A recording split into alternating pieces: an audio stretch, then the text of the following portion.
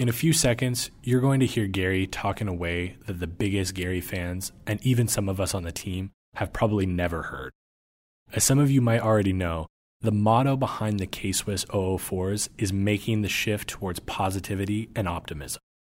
It's about living a life where you make happiness a choice, and you get there by looking at the world through the lens of positivity and optimism. This episode is an up-close and personal interview where Gary gets incredibly intimate and talks about the struggles that he had when building Wine Library in a tone that feels so different than his everyday. We hope you enjoy this episode. Let us know what you thought on social. Tweet Gary at GaryVEE. That's at GaryV on Twitter. Let him know what you thought of the episode. We hope you enjoy. Stand by. Camera speed. Gary, take one, Mark. Settle, please. Whenever you're ready. Yep. So here's the other thing, too, for this. What we've been doing and what we talked about, right? And incredibly, you are the sixth person today, and the five people before you just sort of went to places where I always like to say, and I think what you'll appreciate is to really understand the up, we really need to understand the down. Yep. And just sort of understand that peak and valley. So I'm going to ask you a ton of stuff about a plethora. Let's go. Because I want to know where you've been so I can understand where you are right now. Let's go. Cool. I'm going to start off with a question, and I want you to ask yourself this question out loud and think about it before you answer. What is happiness? What is happiness? Happiness for me is being able to do what I want to do at all times in perpetuity. And when you were younger, when you were a kid, early elementary school, what did you think one day happiness would be? As a kid in elementary school, I didn't even really think about one day what happiness would be. At some level, I was just super happy to be in America at that point. I lived in a very immigrant kind of upbringing, the first couple of years being in the U.S., in New York, in a pretty, tough situation. So when I think about elementary school, or, 6, 7, 8, 9, 10, it's just such a happy time. I was so happy that I wasn't really even thinking about, happiness in the future. I was grateful already at that young of an age. My dad was working every minute. I already had to kind of be the man of the household with a younger sister. And so, I didn't, very frank, to keep it as authentic as humanly possible, it was not something that ever even crossed my mind. Interesting. And so, also being my parents moved here when I was born here, but my parents moved here in their mid-20s, so immigrant parents also. Tell me, what was life like growing up in a household where you're basically growing up in two cultures? 100%. All around you every day. The other is at home is different. It's different. The four walls inside my home in my childhood was a different land than what was outside. Different foods, different cultures, different language. And we spoke an enormous amount of Russian in my household, especially in that first decade that we were here.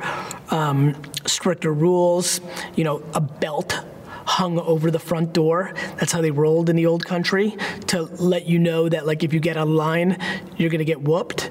Not that my parents ever used it, but that shit was intimidating as when there's a belt hanging over your front door and it's for you.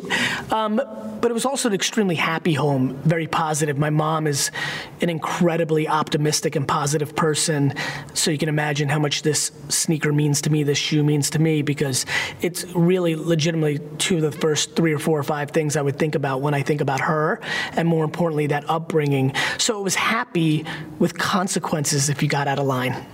And you're the oldest child. Yes. So obviously, you set the example. It starts and stops with you. You were also the litmus test, right? Yeah. When you're the oldest child in an immigrant household, yep. they're probably raising you the way, like to your point, the way they were, what they knew from. Oh, yeah. My upbringing was totally different than my siblings. Being the first, being the only one from the old country, it was different. Not only that, I was a boy, and my dad worked every minute. And my mom was a youngster. My mom was in her early and mid-20s raising me. My mom had me when she was 20. So when I was 8, my mom was 28. She's a baby. And so we were homies. We were partners. There was a totally different relationship there than I think most people are accustomed to. Most people have the luxury, unless they're, in a place where the father passes away or divorce. Obviously, there's a lot of things. But, it's unusual to have a father who sleeps in the same roof every night, but is legitimately not there because he's literally working 16 hours a day, every day, 63 days a year. That was our reality. And so there was, I was a big boy. Plus, it was the 80s. It was Jersey. I was going outside playing a mile away from my home at 7 years old. That is not necessarily 2019 playing outside culture. And so it was a different mindset. I walked home from school in kindergarten. Let me say it one more time for the parents that are, I walked home from school in kindergarten. So there was a maturity, a sense of responsibility, a pressure to kind of deliver on this great gift of opportunity. And so that's how it went. I want to go there. What was that pressure like? What did it feel like internally? How did you put that pressure on yourself? It's funny, as I'm a rarity where my mom did not put pressure on me to get straight A's and do the immigrant, school's the way out thing. At the same token, you're sitting at these dinner tables, friends are coming over, you're hearing things, and you quickly, especially, I'm a pretty observant kid, you quickly realize how lucky you are, how grateful I am to be in America, how lucky I am to have a bathroom in my house. Hearing my parents talk about theirs being outside. Both my parents lost a parent before they were 18, so right away I'm into that gratitude. And so, my grandma and my great-grandma and grandfather, who spent 40 and 70 years in the old country, all they can talk about in the first 10 years of my childhood in America is there's green grass, there's bread in the supermarket. So, you're getting this overflow of gratitude. At the same token, there is this sense of my own kind of mental pressure of okay, what am I going to do with this amazing at bat? I'm the first Vaynerchuk to come through this system. I need to, my mom definitely put pressure on you're the oldest brother. So immediately I'm thinking about my sister Liz at all times. I need to do a good job. But it was less grades. It was more about being a good person. It was less grades and it was hard work. In my household, hard work and being kind was put on a pedestal. That is who I am. Here I am 40 years later, it's who I am. But even so, I think what I find so interesting is now sitting here now in 2019, we have the luxury of perspective, right? Of course. And at that time, when you're in it, what did it feel? What did that pressure feel like to prove or please, parents? Regardless, yeah. Even though they probably would have saying, now, you didn't know then. Look, I'll tell you, I'd love to paint a picture of more adversity. I'm outrageously comfortable in pressure. I even weirdly think I manifest it. It's where I'm most comfortable. I loved the pressure. I wanted to set the tone. I wanted to be the number one. I wanted to be I want to be the patriarch. I want to be the legacy. I want to deliver. There was incredible support around me. The pressure was real. I didn't want to fail. I wanted to make my family proud. I love my family so much. But I'd be bullshitting this camera if I said I was crippled. But there was not a single night I went to sleep feeling pressure. I just always knew I could do it. What about for you? What was sort of the toughest moment for you, would you say?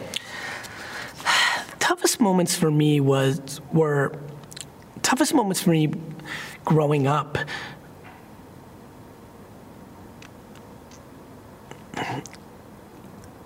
really was, God, it's crazy. It's like,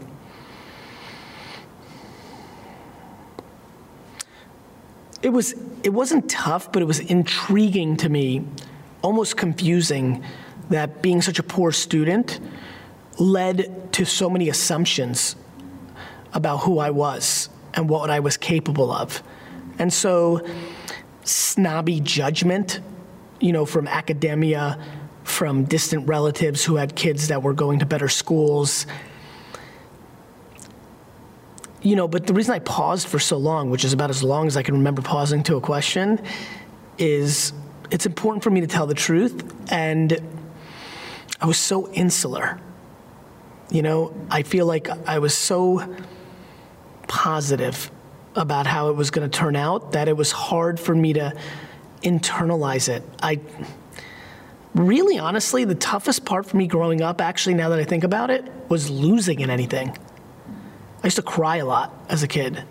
Like if I lost in pool or Little League or a tennis match or chess or Nintendo. Or the Jets lost or the Knicks or Michael Jordan did some shit that pissed me off. That was really the truth. When I wasn't in control and something I cared deeply about happened, or when I was in control, like when I played and I lost, losing in a competition environment, having to calibrate the fact that somebody was better at something than me was something that took me a very long time, because I was so blindly positive and optimistic, back to the shoe, that I was going to win. So it took me a good, I would argue that from 6 to 15, it was a very long process of me being able to acknowledge that another human being was better at something than me. And what do you attribute to that? Do you attribute to that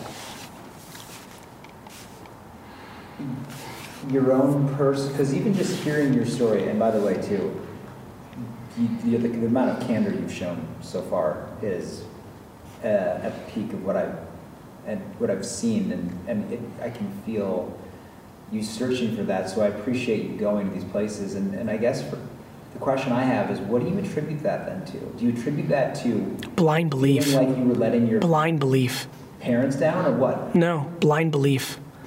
I just really thought I was better than everybody. And when you believe that, you need to face the truth that you're not. And I think it was super important for me to be so competitive early on and to struggle with defeat,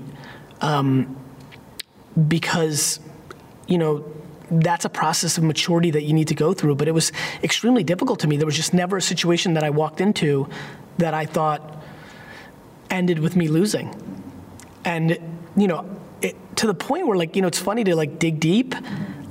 I'm starting to go there a little bit right now and feel things that I don't know if I'm making it up or I'm forcing it, but I don't think so. I was in shock when I lost in anything.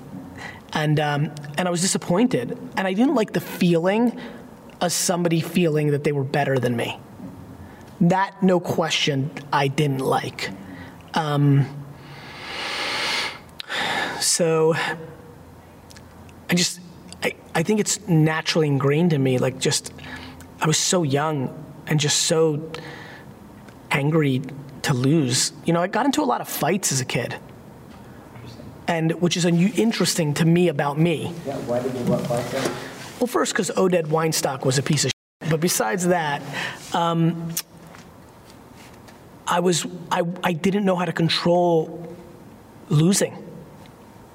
And I was willing to scrap, it hurt more to lose and have somebody feel like they beat me than getting beat up. So I'd rather literally got into fights if somebody beat me in something. What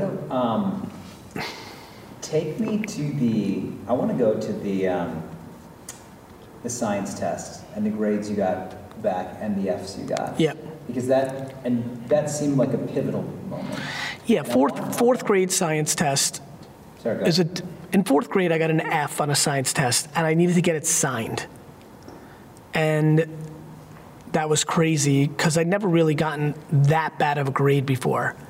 But in third grade, I started seeing the writing on the wall, and it all kind of fell apart heavy in fourth grade science. And I brought the test home, and I hid it. Why did you hide it? Because I didn't want to get punished. Because I wanted to play Nintendo, or no, I had Atari, or I wanted to play. Like, I didn't want to deal with the consequences.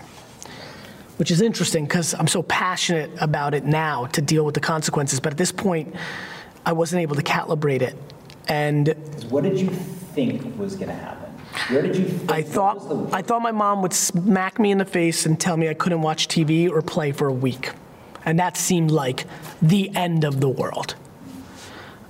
So I hid it in my cabinet in my room, got put to bed, and then just couldn't, like my conscience won that night. And I went, grabbed it, ran into my mom's room an hour later, just couldn't fall asleep, got her to sign it. I don't really remember much else. The only thing else I remember is that was one of the few times in my adolescence that my conscience beat me. I very quickly learned how to beat my conscience and do whatever I had to do to like not deal with the short-term pain that I was not interested in at the time. But basically from that moment on until 8 years later, I was consistently punished 3 to 4 times a year on report cards. And if I was unlucky in a school that had progress reports, it would be 6 to 8 times a year. And no question that was the adversity. The entire education system in America in the 80s and 90s was my greatest enemy. And was just not a pleasant experience. But I very early on, probably by middle of middle school, maybe definitely by 8th, 9th grade, put it into the corner and realized it was not going to impact me in the future, even though everybody thought it would. I want you to take a moment, and I want you to look at that leg of that C-stand right behind there. And I just want you to just look at it. And I want you to, after you take a sip, I just want you to look at it, and I want you to think about the kid that hated losing. Yep. And just, even just listen to my voice, just looking at that leg, and just kind of going there in your mind. What did that, just taking us through in your mind, what did that feel like? You don't even have to tell us. And then I want you to look up, when I call your name, I want you to look up, and I want you to tell us what those lowest moments of childhood felt like in one word. Ready? And Gary. Temporary. Absolutely temporary. There was just no way I was going to let that person beat me again. And there was just no way I was going to stay comfortable in this negative place. Just a matter of time. First, I'm going to go back and ask you the question. What is that like to have a dad that, and also same thing, Indian dad, worked Monday through Friday, full-time job, Saturday, Sunday, he owned an apartment complex, and he was not there. He was working every day of the week. What's that like having that sort of parent? And what's that like to be that first on the front lines in this country with younger siblings and just having to sort of like... You know, the circumstances of where you're born and what lineage and things of that nature, they're so out of control and very much out of your control. And I guess at some level, I'm very quick in my mindset and my DNA to deal with the reality. So there was very little dwelling or overthinking like, you know, I'm going to have it different and harder than my siblings, which I understood, you know, very early on, probably about 12 or 13, I realized, oh, okay, this is my parents' first rodeo. Like, they don't know these things, especially when you're immigrants. They don't even know the culture. You know, and then, you know, there was, you know, it's funny.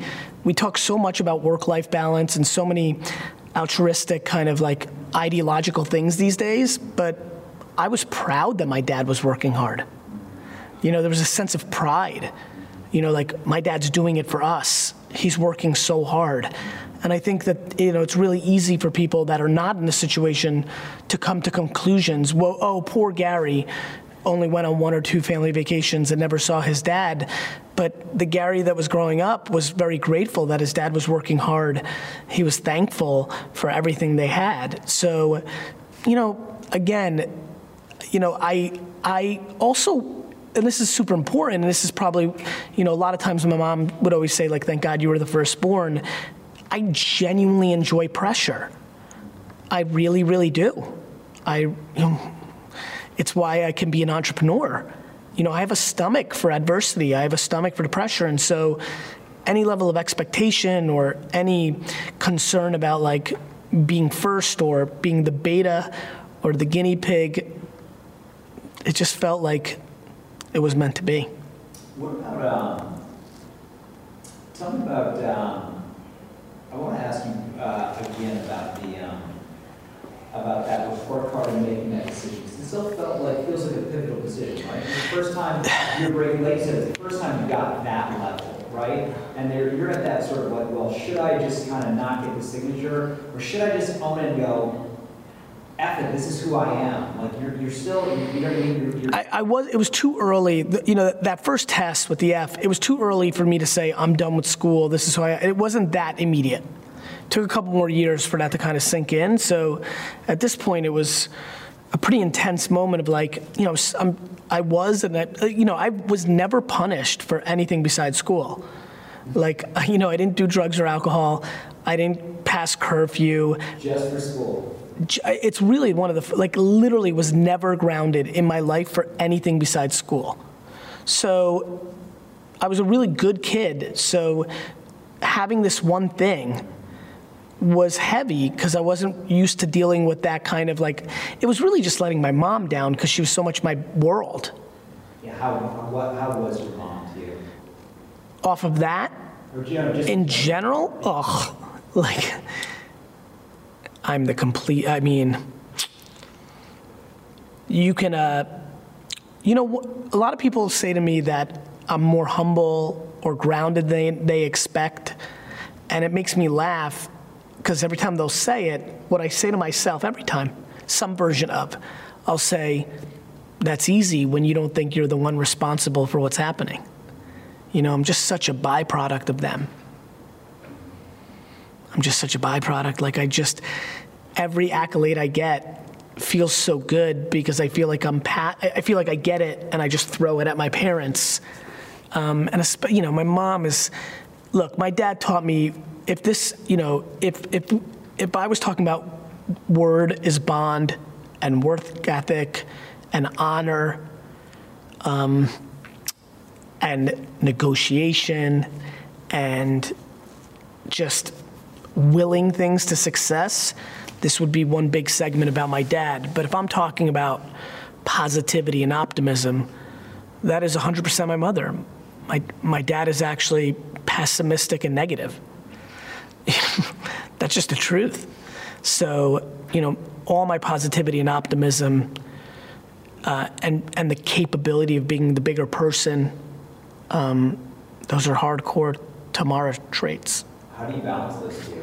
Because you've got 2 parents, really 50%, 50%. They're both giving you 2 things that are completely polar opposite. Yes, but what's really remarkable is I didn't know that about my dad until I was 15, 16, 17. So I get this great, circumstance where the first 15 years, 13 years, 15 years of my life, I get disproportionate optimism and positivity and showmanship and all this stuff, storytelling and pizzazz and hype. And then I go into my dad's world and he cuts a lot of the bullshit out. Really, there's a great joke inside my family that I kind of went to the tree and picked all my parents' best traits because I was first, and I really believe that. It's really humbling and extraordinarily. I'm just outrageously grateful. I'm a scary execution of my parents' best traits. And what? Take me through. I want to go to your early 20s and your 20s in general, and just working at Wine Library, and even the name Wine Library aside, working for your dad, Yeah. right, and building that up. What prompted that? What prompted you to do that versus just say, you know what? I'm also an entrepreneur and I'm going to chase my own thing. What prompted you to, why did you feel the need? By the time I was 22, I'd worked in that store since I was 14 years old. That business was in my blood, you know, and I felt enormous amounts of pressure to pay back my parents. By who? Pressure by who? By myself. You know, honestly, this is why, you know, I'm smiling right now because they just did it right. I mean, you know what's funny? There was almost no conversation. I don't ever recall a conversation of like, what are you going to do after school? I think by the time I was 15 or 16, it was pretty understood that I was going to be in the business. Definitely by the time I was 19, because I just remember the first 3 days of sophomore year of college, I was driving to liquor stores in Massachusetts and analyzing their stores. I mean, if you're already going into speccing other stores, like, it's funny for me to think about that. It's not a story I've ever shared. The first week of my sophomore year, I clearly remember going to 5 or 6 stores. That summer it's funny, I'm getting goosebumps. That summer must have been it. That summer of my freshman year of college, what year was that, 95, 94? Yeah, like, actually, that makes sense. Like, that was a big year. And so I wanted to help. I knew that I was special. I knew it. And I knew that I could build that business. I knew it when I was a teenager, and I definitely knew it as I was growing up into becoming a man. But to that pressure, right? Yeah. That's so interesting, that's so fascinating. Did that pressure come from you feeling like you need to pay your dad back? Help out your dad? The pressure was selfish. I think I don't like the feeling of owing anybody anything, including my own parents. Interesting. It is interesting. It's not a super, I don't think it's a very healthy trait. I really don't. I don't say it proudly. Like, it was probably the most difficult thing I've said out loud so far in this interview. I just don't like it. I don't like giving up the leverage. And is it because you just wanted to, like, wipe the ledgers? Like, Yeah. okay. Or just emotional? You know, honestly, to paint a very honest picture, I actually didn't think about it at all. It was almost like you're a zombie walking through the motions. Like, I just knew that this is what I'm going to do. You know, I didn't think about my cut. You know, the business is going from 4 to 10 to 17 to 25 million. I own nothing. Doesn't even come through my mind. I think immigrants will understand it better than non-immigrants. You know, when you have a family business, it's the old man or old woman's business until they die, and then you get it. It's like in the family forever. It's like it was the 4th child. So at the time when you're helping your dad build his business, what are you for yourself sacrificing? Or were you sacrificing anything? You know, I was sacrificing everything. I put everything into that business. I sacrificed my social life. I sacrificed my leisure. I sacrificed my physical nature. I developed a really bad back. I sacrificed everything to build that business. In a way that almost nobody believes me, except a couple of people that knew me then. Nobody can believe the hyperbole that comes out of my mouth, which I'm okay with, I understand. But I gave up everything. My friends? Was that hard? No. It wasn't. Which is kind of like super interesting. For you, You know, it's funny, sorry to interrupt. Some things are just destiny, you know? It's kind of like interesting to talk about this in this kind of setting, just light and darkness. That's how it was. It was just like, I just went into this tunnel and I stayed in it for a decade. and when you were there, when you were working at Wine Library, fulfilling this personal just feeling that you had of doing this thing, right? Did you see a path forward, or did you think like, I'm gonna be here for a set period of time, and then once I'm done, I'm gonna move on? It's a really interesting question, which I haven't addressed a lot. I thought I'd be there forever until the day I didn't. When AJ was growing up, my younger brother, at some point in his early teens, maybe 15, 14, 16, it became obvious to me that I wanted to do a business with him. And I also, probably by 18, 19, 20, realized that he didn't want to work in the family business. And then Wine Library TV happened. It was, it's funny, I never had a conversation with my dad about me leaving day to day. It just kind of happened. It was like crazy to think about. It was also a time where probably the toughest time in my career was when my dad and I weren't clicking.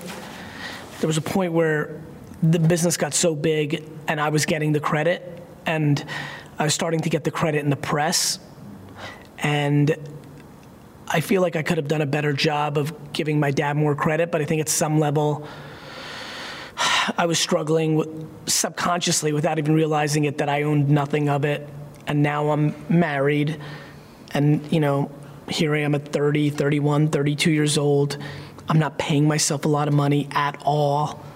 You kind of wake up and you've put, a decade of 15-hour days, 360 days a year into something. You've built something and watched it grow from 4 to 60 million in revenue, and you've never really made more than $150,000 a year. And so that was interesting. And what ended up happening was I just started getting so much of the credit that it started undermining my dad's own feelings for himself. It's almost like he was getting wiped out of history. And it was an interesting, difficult time. What it took for me to get out of that moment was the ability to start over. And did you feel like there was a point where you felt maybe unfulfilled by what, even though you were fulfilled helping your dad doing all this, you were unfulfilled, there was something else that was there for you that you wanted to chase or you wanted to pursue? Yeah, I could feel like me changing. The obsession with building the biggest wine retail company in America was fading. And my curiosity about this Web 2.0 evolution of the internet was rising. And I was starting to realize it wasn't that I was a great wine merchant, it was that I was a great communicator. And my career started to shift. And I want and for this, G, what I want to do is, what's interesting and what's unique about everybody who's been through here and who are coming tomorrow, is everybody's a different story. Yep. Everybody's coming from different walls. Yep. But I think the one thing that's really interesting is that people have, even though it's like, I'll never live that life, I'm not that person, I understand the struggle. Maybe I was felt unfulfilled, or maybe I was afraid to take a risk, or maybe I needed to take a new approach. So removing for a second the name Wine Library, Yep. the name liquor store, and all that. Talk to me just about the general mindset of changing or altering, trying something new, taking a risk. So take me back to that moment in your early 30s and deciding to roll the dice and take a chance and to take a risk and to chase something else. What was that like?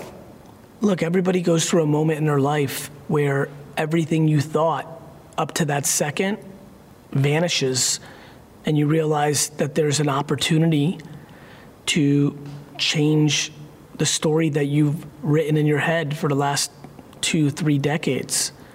And I think it's universal. I think there are very few people who don't get to a point at year 20, 30, 35 that don't start debating, wait a minute, is this what I want? Is this where I'm going? Is this how it's playing out? And, to me, that is one of the most important moments in one's life. And this is why I care so much about perspective. Many people look at it as a moment to start to get upset and say, wait a minute, this is not what I signed up for. And others, regardless of what's happened, use it as an opportunity to write the next chapter. And that is a choice based on what you're consuming and who you're listening to and what's around you that I think about a lot.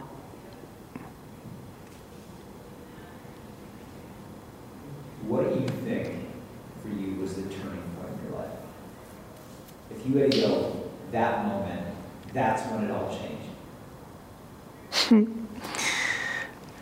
You know, I think the turning point in my life, that's a really interesting question. Honestly, there is no super obvious moment. There's a couple things that come to mind. It's really interesting. One of the biggest turning points in my life was a random flight back from wine country, picking up a Business 2.0 magazine, which is not around anymore. And it was an article about fish.com and dog.com and house.com and these people that were squatting names and flipping them for tens of millions of dollars. I don't know what it was about that magazine, but this is actually a true story. Like, I wish AJ was here. I landed, I called my brother. He picked up. I said, "What are you doing?" It was late on a Friday night. It was his first week in college. And he said, "I'm at a party." I'm like, "I need you to step outside." He's like, "Okay." Speaks to who AJ was. First college party. He's like, "I'll step outside, talk to my brother." And I literally, he goes, because it was super loud, he goes, "What's up?" And I said, "I'm going to change your life. That's what's up." On that flight from San Francisco to New York, reading a random magazine around domain squatting, I decided that I wasn't going to be in the wine business anymore, and I was going to go all in on this internet thing. So much so that the second I landed and could get service, I called my brother, and literally, the words that came out of my mouth were, "I'm going to change your life." And how big of a risk was this? It was a huge risk in the fact that I was changing complete course of what I've done for the last 20 years. I was leaving behind my baby. I had no money. VaynerMedia started in somebody else's conference room because we had no money for rent. So it was a ton of risk by normal standards when somebody reads it on paper, but not necessarily for me. It just felt like progression. And do you remember feeling those first steps of change? And what did it feel like? I remember going to London in February after that, so it might have been 6 months or what have you, and going to the Future of Web Apps. It was a conference in London. And I just remember people talking about Twitter and where the world's going and technology, and suddenly my world had switched from grapes to bytes and from corkscrews to mobile devices. I just knew I was home.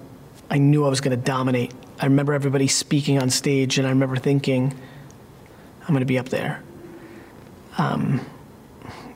Those early days going to South by Southwest, 2008, and just the energy in the air and these new people who were writing blogs and building the future, Twitter and Facebook, and it was the most at home I've ever felt. I want you to just stay there that moment, hand on that chin and all, and just look down and think about that moment. Let's see this person, I see this side, this interesting place of just really kind of like this moment of change for you. I was so alive. I was just so ready. And I knew it. I knew it. In that moment, I knew that I was exactly where I needed to be, that all the circumstances up to that point led me to this place where I was ready to flourish. I felt so at home. Thanks, guys, for listening. Please, please, please share the podcast and make sure you've subscribed, because a bunch of you aren't subscribed. And more importantly, a bunch of you listen every day and haven't told your friends it's the best podcast in the world. I'm watching. Have a great day.